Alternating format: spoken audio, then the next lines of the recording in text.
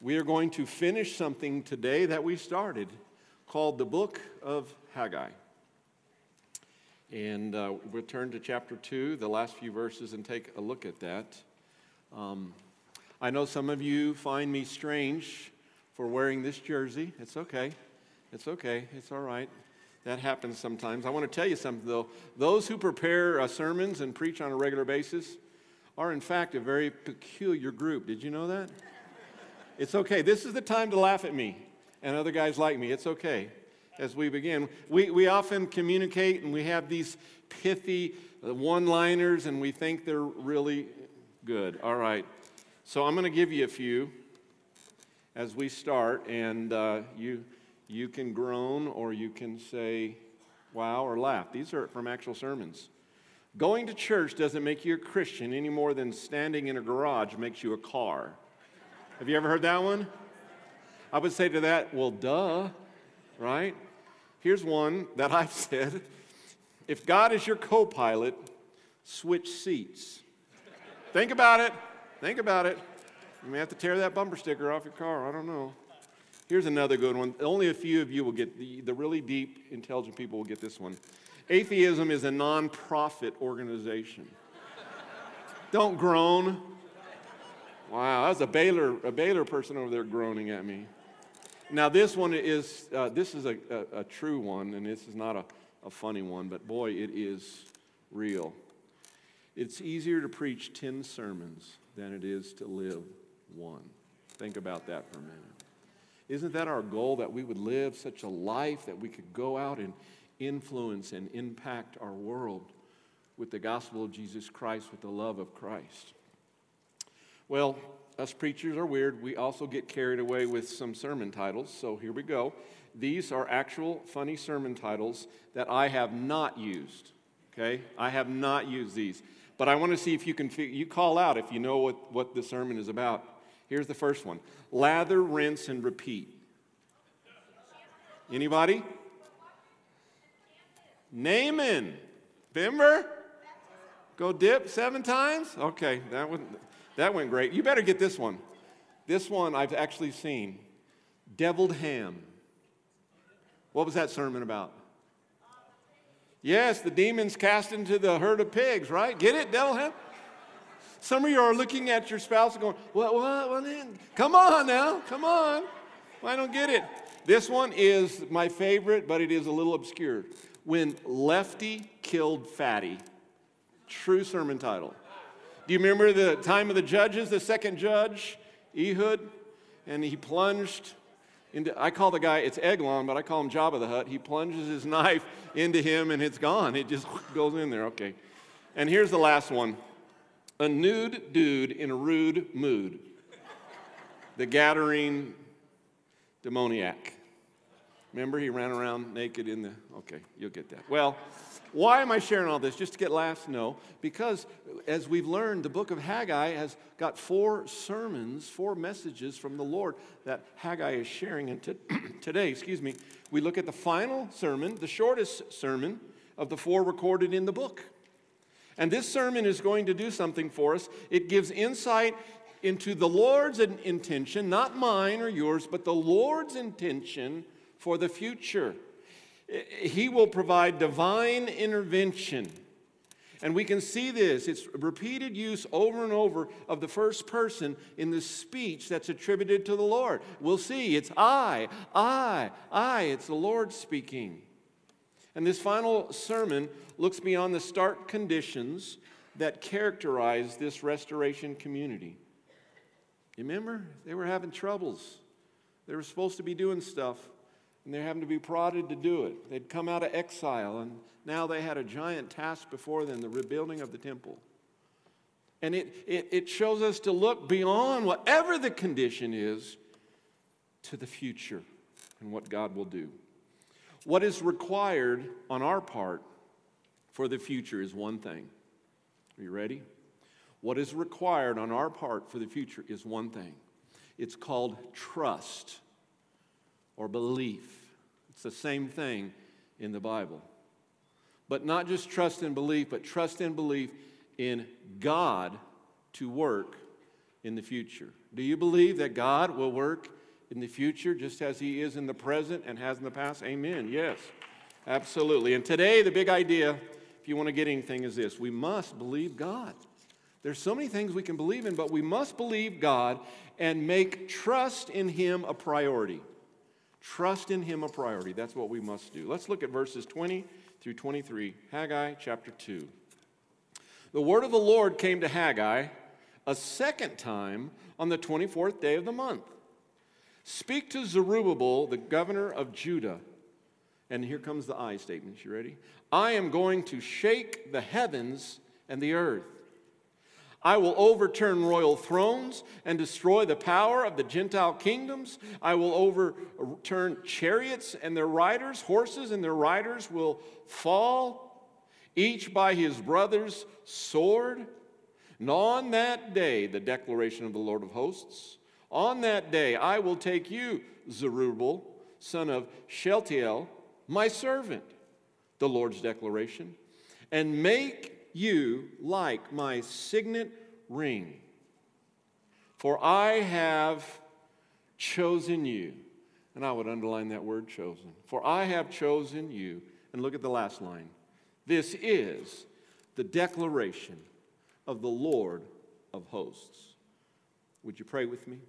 Thank you, God, for a chance to gather today. Fun day, special day. Most importantly, a day where we worship you and we honor you and we study in our classes about you and we do life and community together in our groups looking to you. So speak to us today and remind us that every word in your word is your revelation to us, every bit of it. So thank you for it. In the name of Jesus we pray. Amen. Well, let's look at verse 20. First point is a very short point. It's this. There's a second message. There's a second message. And this message that we see right here is paired to the first message of the day, which we did last week, verses 10 through 19, chapter 2. And now we have the second message on that same day. By the way, we know the date. Do you want it? December 18th in the year 520 BC. Some of you were in high school then, right? Anybody? No? Yeah. It's crazy how this is all compressed. I slipped into a Sunday school class this morning. We have some in the earlier hour, and they were at 536 BC, dealing with Daniel as an old man. It's amazing how all this works together. Cyrus was mentioned. Of course, now we know Darius is the king here, but it's December 18th, 520 BC. But that's not what I want you to get about this second message. Aren't you glad you don't get two sermons from me today? Anybody? Any honest person in here? Listen, I don't want to hear myself twice, okay? Who wants to have to do that? I remember years ago as a worship leader, we were doing 3 morning services. Oh my goodness, I had to listen to the sermon 3 times. Finally, I talked to Joe and I said, can I slip out? He said, by all means. I wouldn't expect anyone to have to listen to my sermons 3 times. So, you know, it's the second sermon here. But here's what I want to get you to get out of this. It is the word of the Lord. Do you see that? This second message on this day, it is the word of the Lord. And I want to tell you something. The word of the Lord matters. The words of Lamar don't matter that much. The words of you fill in the blank don't matter that much unless it's your spouse and you forgot to do something you were supposed to do, and then it matters. But this is the word of the Lord. It is spoken by Haggai, God's messenger, the prophet Haggai, but it is the word. I love that. We can't miss that. It says the word of the Lord, the covenantal name for God, Yahweh, the word of the Lord came to Haggai. Let us not miss the divine origin of all of this. And let us pay attention. Bathe throughout every book and the pages of the Bible. It talks about the Lord. Amen? And the word of the Lord, and the word of the Lord, and the commands of the Lord, and how He challenges us, and how He will never leave us or forsake us. All these things we find in God's word. It is of divine origin. And I want to tell you something else. The word of the Lord, or the Lord's message, is always in contrast to messages that are from people's own imaginations and thoughts. Have you noticed that? I can imagine and come up with all kinds of things. But the Lord's message contrasts man's messages and thoughts, or leaders or politicians' aspirations. It's different. And we know here when we see this is divine intentions. So here's what I would say our prayer should be. And you might think about this week. Lord, teach me to trust in you. Think about that for a minute. Trust in a lot of things sometimes, don't we? Lord, teach me to trust in you. Teach me to listen to your words, and teach me to follow your message. If we prayed that and meant that, and God enable us to do that, you see how powerful that would be? Well, that's it, verse 20. It's a second message in one day. And then we discover in verse 21 that not only is it a second message, but it's a very narrow message. This sermon is different than the others. I'm preaching to all of you today. We're preaching to hundreds online, wherever you are. I don't know what camera you're on, but whatever one it is, we're preaching and doing this. But this message, verse 21, do you catch it? It's directed to one person, Zerubbabel. It's not directed like the others to Joshua the high priest. It's not directed to the people, the remnant. This is directed, verse 21. Speak to Zerubbabel, governor of Judah. Now let's just talk about him for a minute. He was a weakened leader, let's face it. He's controlled by the Persians. He has no army to carry out his decrees. He could not even resolve the conflicts with neighboring people. He would not instill a lot of confidence in me, personally. I don't know about you. And yet, God would accomplish his will through Zerubbabel. Speak this message to Zerubbabel. Say what? No, to Zerubbabel. And what's interesting as we get into the second part of this verse, and we look at the construction, if you will, of the participle. I know some of you are going, oh man, I hated English, okay? But the construction of the participle here in the language shows that what is happening is something imminent. This is not pie in the sky. It's speak to this guy, give this sermon, this message, because the Lord says, I am going. It is imminent that I will shake the heavens and the earth. God had chosen Zerubbabel. And God's message came to him at the right time. I believe when he most needed encouragement, God's message comes to him. Let me ask you today, do you need encouragement? Any of you? Do you need encouragement? Are you trusting God for it? Are you believing in God for it? Or are you counting on some relationship that you have? Well, you'll just get encouragement of that. Let me help you with something in your marriage. Trust and believe God for encouragement. Now, I hope you get some encouragement. But we base our whole life sometimes around what someone thinks about us, or about this job that we have, or about how many kids or grandkids that we have, right? Or what relationship we have. Trust God for the encouragement. Trust God for your self-esteem if you are a Christian. Believe in God for the encouragement.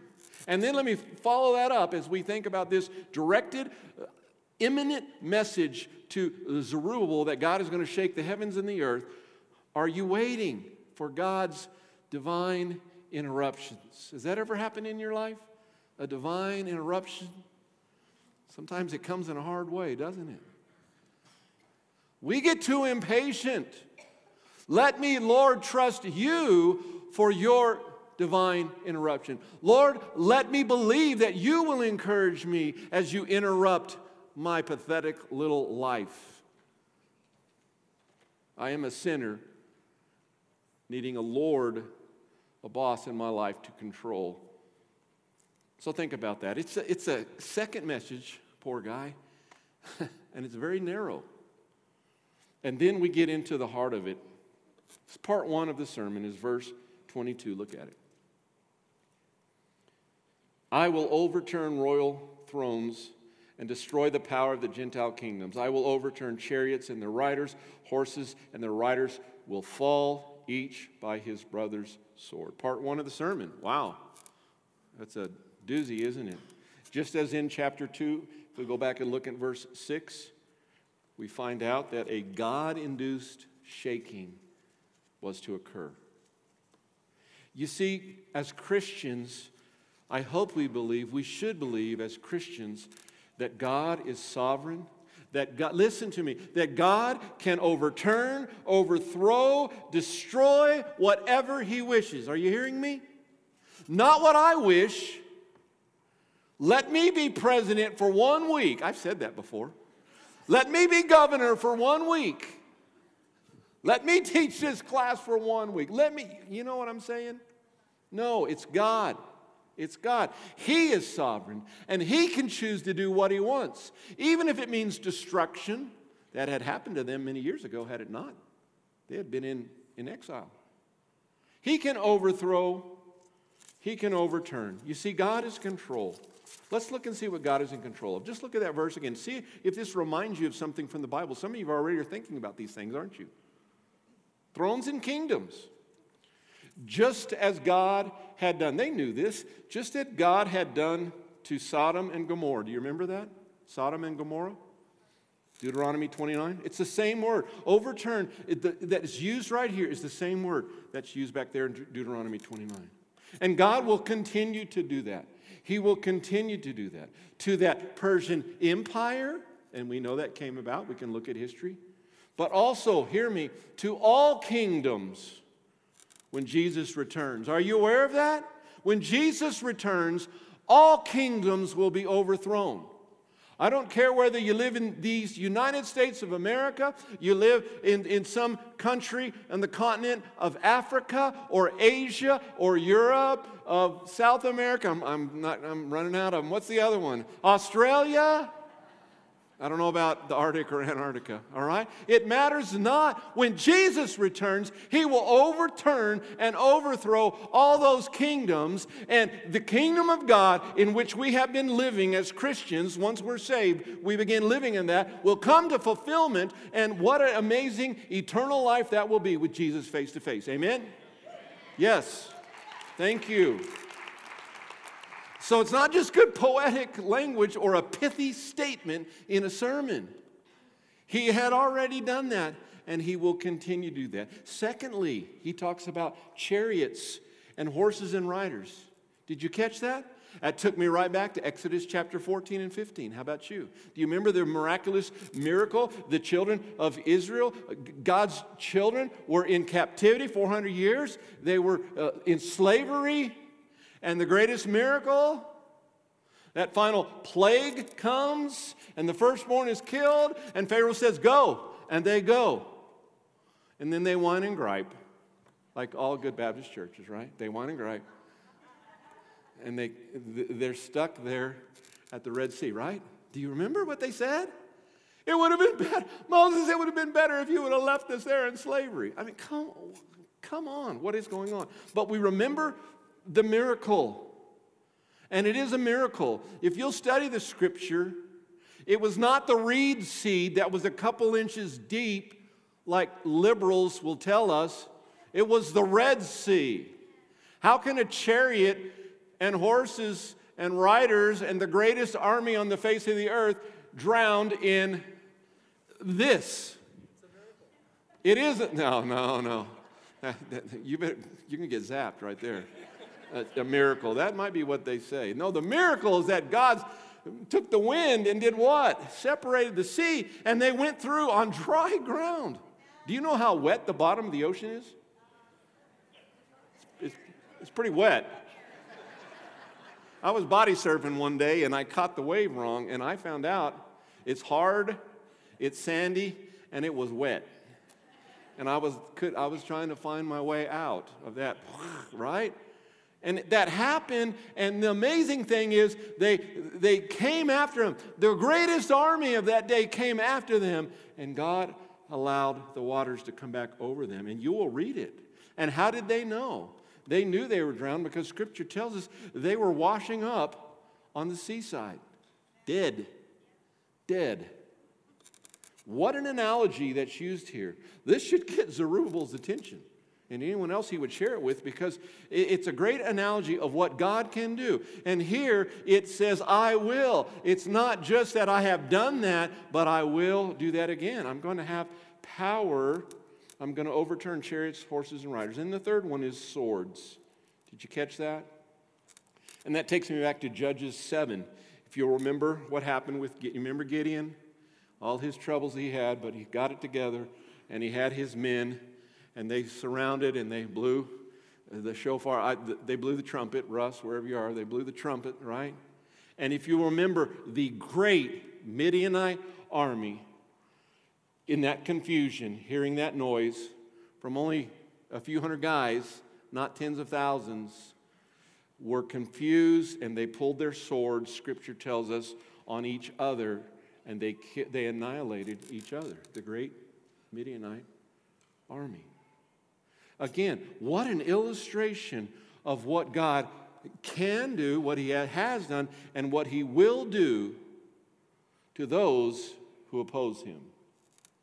See, let me remind, we clapped and we talked about when Jesus returns and all this great stuff. Listen, for those who oppose Jesus, for those who don't have a personal relationship with Jesus, for those who have not surrendered and repented and ran to Jesus and asked for forgiveness and said, oh, God, come in and be the Lord of my life. If that has not happened, you oppose God because you're a sinner like we all are. It's just that some of us are saved sinners.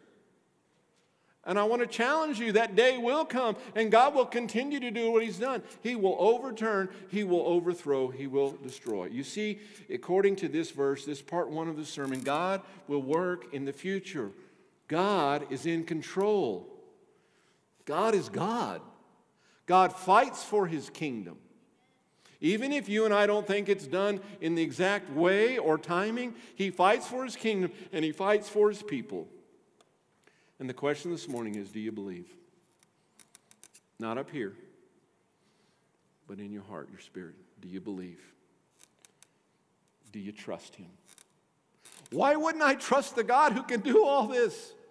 And the God who chose me? Why did He choose me? A little rotten boy from a horribly dysfunctional family, all kinds of troubles, abuse, addictions. He chose me. What about you? He is the God who chooses, and He fights for His people. Do we trust Him? And then we get to part 2 of the sermon, verse 23. This sermon is shorter than mine. Have you noticed? Don't write me any notes about that. Okay. Look what it says. I love how it starts. On that day, the declaration of the Lord of hosts, I will take you, Zerubbabel, you, son of Shealtiel, my servant, the Lord's declaration, and I'll make you like my signet ring, for I have chosen you. This is the declaration of the Lord of hosts. So part 2 begins with on that day. You see, God chose Zerubbabel not only for the reconstruction of the temple, but something else that happened during the exile. Do you remember? The line of David, the royal line that ends with Jesus, it appears that if it had been broken, if as it went away, they'd been conquered. And so not only is there reconstruction of the temple, but there's this anticipated future in the line of David, and God will continue to choose. And He's telling this to Zerubbabel. In fact, I want to tell you that God will continue to choose to the end of the end times. Hello? Think about it. Sometimes we major on the end times and forget to major on the fact that God has not returned because there are still some folks to be saved. Have you read that in your Bible? He's going to continue to choose to the end of the end times. It's fine to study that. It's fine to know that. But what I want to ask you, if you're an expert, have you shared Jesus with anyone this month? Because God is saving people today. God could save you today from your sin if you will turn to Him. And He will do that to the end of the end time. So He says, on that day that's coming, okay? It's interesting to note something about prophecy. I think this will help some of you. We try to figure out, is it this or this? Prophecy often in the Bible has an immediate fulfillment, but it also has a far-off fulfillment. Have you noticed that?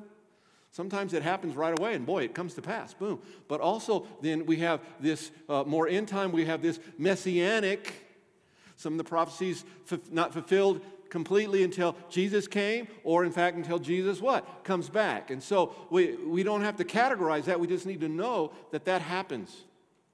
And I want you to catch something on how Zerubbabel is notated in this verse. Did you see the difference? In verse 21, he's listed as the governor, not here. He's listed differently here. He's listed as son of Shealtiel. That's important. He's not listed by his leadership role, but by genealogy. Well, why is that a big deal? Matthew chapter 1, the genealogy of Jesus. Jeconiah fathered Shealtiel, and Shealtiel fathered, are you ready? Zerubbabel. Same guy. So not only is it talking about that day, what God will continue to do, but it is talking about, hey, this line is going to be restored. He didn't know this, but we know from Matthew 1, you're going to be in it. And then, number 3, look in the second part of the sermon, he calls him something interesting. My servant. Did you catch that? My servant identifies Zerubbabel not as this insignificant governor, but as a key, obedient person who followed God's directions. Listen. God cannot call you or me or Zerubbabel my servant unless we are an obedient person who's going to follow His directions. What does a servant do? Follows the directions, the commands, the teachings of the Master. Who is our Master, Christians? The King of Kings and the Lord of Lords. God the Father, God the Son, God the Holy Spirit. Wow. To be called my servant. And that is what the word of the Lord calls Zerubbabel. You see, there would be a restoration of the Davidic line of promise. We've mentioned that. It leads to Jesus. What was lost by the exile would be regained. But let us not miss my servant being obedient to what the Lord's going to do. And then the last one is the most interesting, I think, perhaps obscure. He calls him my signet ring. I want you to think about for a minute. The quote is, I will make you like my signet ring. That indicates something. The signet ring, in this case, spiritually, indicates divine approval.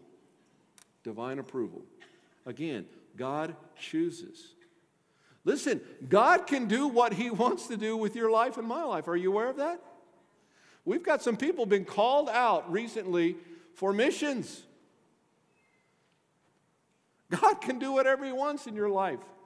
God can take this away from your life. God can add this to your life. God can ask you to do something that you're like, there's no way I can do that. Right? Of course. Without God's help, He can do these things. And He calls him my signet ring. Well, that reminds me of something. Just stay with me a minute. We don't have time to read it. But you write down Jeremiah 22. Because signet ring is mentioned there. In fact, in Jeremiah 22, we will find that God had removed that authority, that signet ring, if you will, from the evil king Jehoiachin. Jeremiah 22. By the way, Jehoiachin, there's too many vowels, I hate those names, can't pronounce them, was also called Coniah. You'll find that in some translations. Or Jeconiah. Wait, who? Who? Jeconiah. Zerubbabel's grandfather, right in the lineage of Jesus. God had removed the signet ring the divine approval from that evil king. What a reversal here we see now. He's like, Zerubbabel, here it is back. So let's think about that evil king for a minute. I want you to think about sin. Have you heard this statement? It's been said that sin takes you farther than you want to go. Some of you are nodding your heads. It keeps you longer than you want to stay. And boy, ain't this the truth. It costs you more than you want to pay. Now that's a quote from someone. But boy, doesn't that line up with Scripture as we think about sin and what it does, the book of Romans and other places. That's the bad news. Here's the good news. But God, yet God is in, are you ready? The reversal business. No matter what you've done, He can reverse that. Listen, all hope was lost. He pulls his approval, his signet ring from this evil king, and here we have now the exile, and they're returning, and here's grandson now who's not a king, but he's not a very good governor of this little backside place, and it's returned. God reverses things, and He can do that in our lives. Whatever you're going through today, God can reverse that in your life. Do you believe? Do you trust? That is the part of this scripture I want you to get is believe and trust. How can we do that? Remember, God chooses. Are we willing to trust? Are we willing to believe? Are we willing to be His servant? To be faithful and obedient. I want to close in this way. It's going to take a few minutes, but I want to talk about trust. But more than trust, I want to talk about deep trust. I think this is what is being talked about here, and what I'm talking about is deep trust. You all had trust today.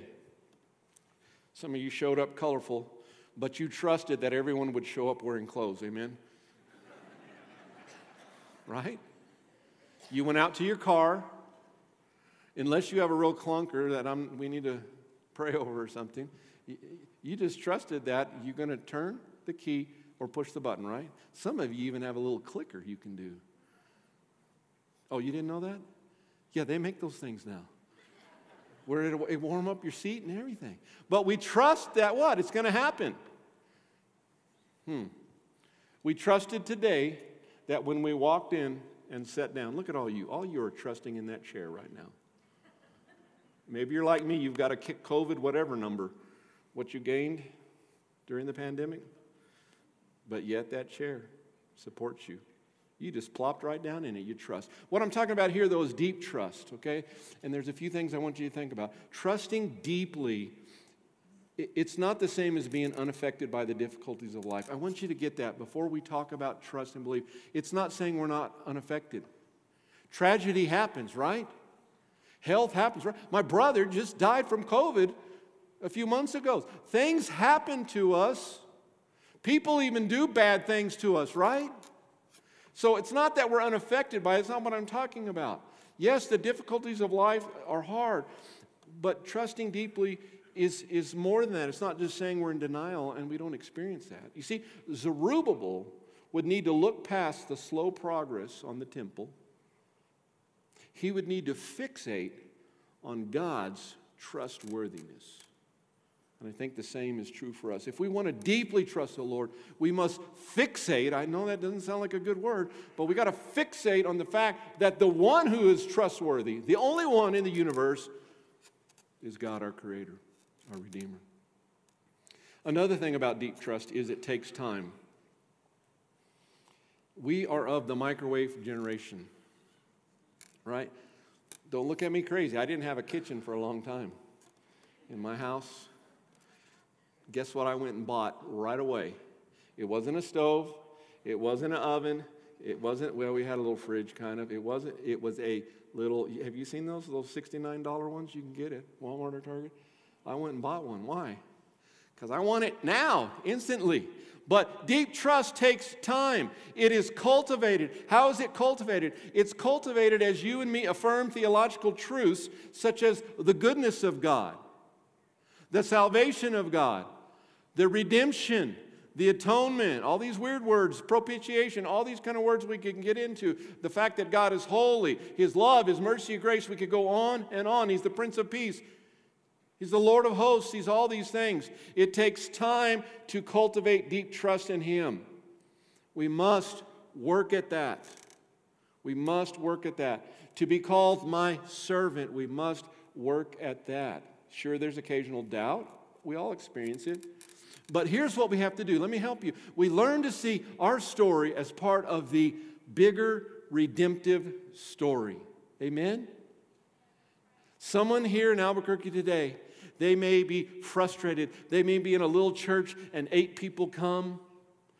No one is saved. They should not be discouraged because that story is part of the larger redemptive story. God is saving people today all around the planet. Do you believe that? Our missionaries tell us it's so. It's already happened, and the day has already happened some places. So it was a good Sunday in some places already. And God is working in lives, and God is putting back together marriages, and God is restoring relationships. All these things are happening. It's part of the larger redemption story. So to have deep trust, we have to see this. Instead of a pity party, we work. And God, as He teaches us more and more about Him, He cultivates that with us. Another thing about deep trust, and this is scary to say, but personal experiences can nurture deep trust. Hold on, let me explain that. Because some people, all they talk about is what? Experience, experience, experience. What I mean by that is more of an experiencing God mentality, if some of you have done that study. You see, the Christian, to help with deep trust, we can look back and we can see in our lives. Can you see God in your life as you look back? You may not have seen Him at that moment, but when you look back, you see it. You see God's provision. You see God's peace, God's courage, God's joy, God's love, God's comfort. Even in difficult circumstances, sometimes we can't see it at the moment, but we look back, and this helps with deep trust. We see God was there. We see those spiritual markers, God working in our life. And then lastly, I want you to think about this. Trust grows out of obedient risk. There's risk involved. Now, I heard they're going to play a game today. People have been asking me. In fact, some people told me today when I came in, Bengals. I said, okay, all right. I don't have a dog in a fight, so I'm trying to figure out but there's going to be a game that's going to be played, and some people are going to risk certain things to play this game, right? Marty used to play. His niece can tell you that. It's a risk, right? You've heard of CTE and concussions and different things today. So there's a risk to going on. But I want to tell you, in deep trust, there's got to be obedient risk. So in the sporting world, you got to if they give you the ball, you got to trust that big guy is going to try to block that guy, or you're going to get creamed. How about in the military, in battle? Chain of command, obedience. Why? You got to trust the guy next to you is not going to turn and run, but support you as you support him. I know these are hard images, but we need to think about that. Deep trust in God, we have to risk some things. We have to risk ridicule, being shunned by our unbelieving family, giving up something of comfort. We have to risk and be obedient. And I want to tell you this. I was praying a prayer about God calling people out to missions. And God didn't understand my prayer. I didn't mean from our staff. I meant from the congregation, right? So God, hear me. I am praying that God will nudge some of you. And here's what I want you to think about. Obedient risk. I believe in our congregation that in our lives at certain times that God may nudge us to make a major decision. I don't know what it is for you, but if God is nudging you, have obedient risk, no matter what it is. You see, God moves in our spirit. God requires from us to step towards an uncertain future. Did you know that? That's God's requirement. I chose you. I will take care of you. I will provide for you. I go before you. I'm behind you. I'm on the side. And yes, the future looks uncertain, especially if you do what I'm asking you to do. Trust me. Zerubbabel, trust me. There's going to be a whole lot of shaking going on. Things are going to happen. And we know the story, I mentioned it a few weeks ago, how not only did God do all that, but He took the pagans' treasury and money and paid for the rebuilding of the temple from their taxes, even the Samaritans' taxes. What about you? Today, there are some of you here today in this room, listening online, and God is nudging you towards the most important major decision you will ever make.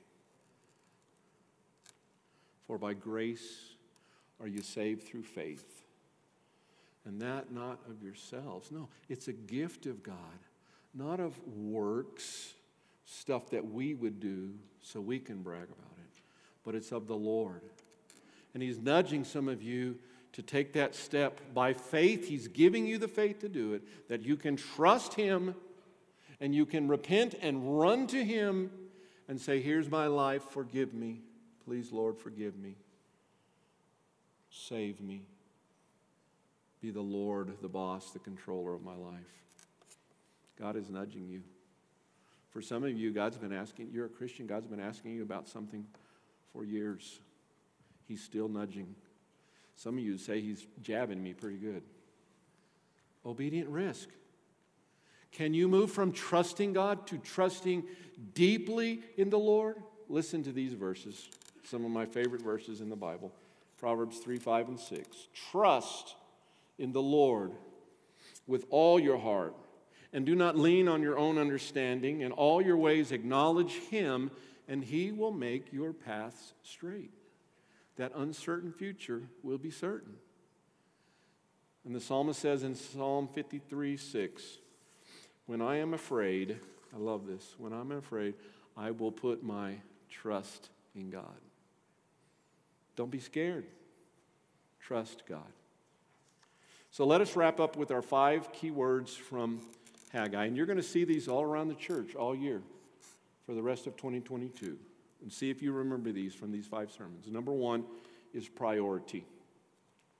You might want to jot this down. Priority number 1 is this. God's glory and work or service in His kingdom is priority number 1.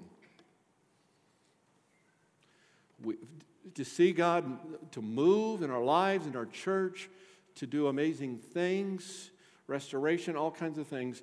God's glory and serving Him has got to be priority number 1. Number 2, you'll remember we preached on obedience.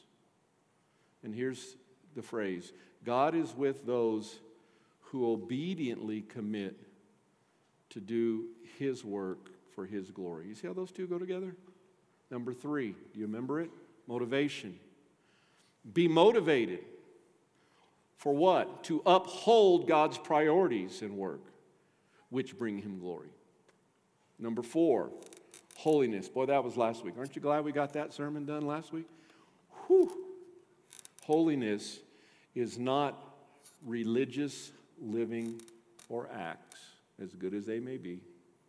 A clean start with God comes from within. It is inside out. It is holiness. And then today, believe. We must trust. We must believe God. Trust in Him must be the priority. Now, as we wrap up this book, I want you to look at the very last phrase.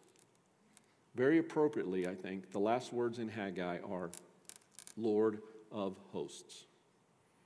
God is all-powerful. That's the military, that's the mighty act name of God. God is powerful. He is capable to lead us in 2022 to put first things first, these things. He is the Lord of hosts. Let's pray. And God, today I would just ask people to think about what it is for them today. God, what are you doing in our lives today? Is it for salvation? Is it beginning that relationship with you? For some Christians here today, God, I believe that there's a big decision that they need to make. God, for some, it is a relationship. Lord, for others, it's taking that step of being a consistent witness for you and sharing our testimony in the good news, the gospel. Lord, whatever it is, would you work in our lives, and would we follow you? Would we trust deeply, Lord? Please help us. Would we take obedient risk? Lord, I thank you for these ancient words. You've transformed my life with them in just these weeks. God, I pray that we would be transformed. We thank you for how you're working. In Jesus' name I pray. Amen. I'm going to stand right down here. We're going to have some friends right here. If you want to pray or respond to any of those things, we would ask that you do that. Would you stand with us during this response time? Would you focus in on the Lord, not worrying about anything else, but just what He is saying to you? And God, customize your word for each one of us. Let's give a few minutes to Him right now. Come if you need prayer, if you've got questions, if you want to be saved, come on, whatever it is.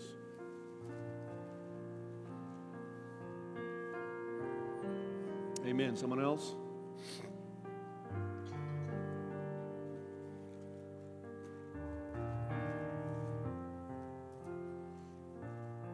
Can I tell you the glory of following God when He's been nudging you to go ahead and step through whatever it is?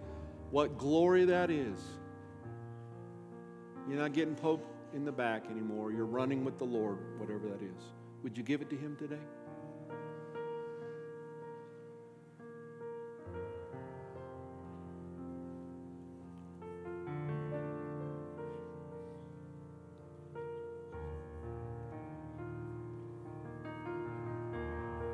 As we sang this morning, Victory in Jesus, do you have that in your life?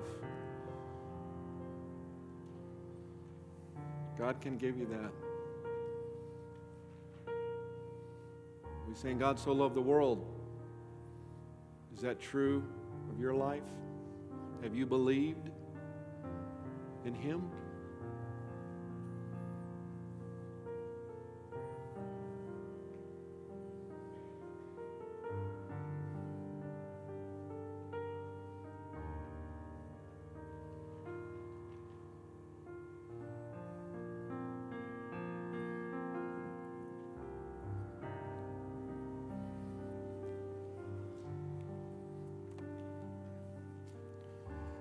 Lord, I just want to thank you today for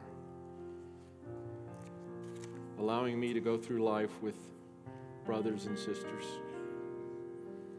of being part of the family of God. Thank you for saving me. Thank you for placing me here with this family. God, may we not take each other for granted, but may we live the abundant life with each other. As you lead, may we follow when you nudge us, when you lead us. May we proclaim that there is victory in the shed blood of Jesus Christ. May we proclaim that God loved each of us so much, He sent Jesus to die for our sin. Thank you, God, for today and the opportunity to come together. And God, I continue to pray for those who are wrestling with decisions. Remind me today that you choose us. And we're grateful. In the name of Jesus we pray. Amen.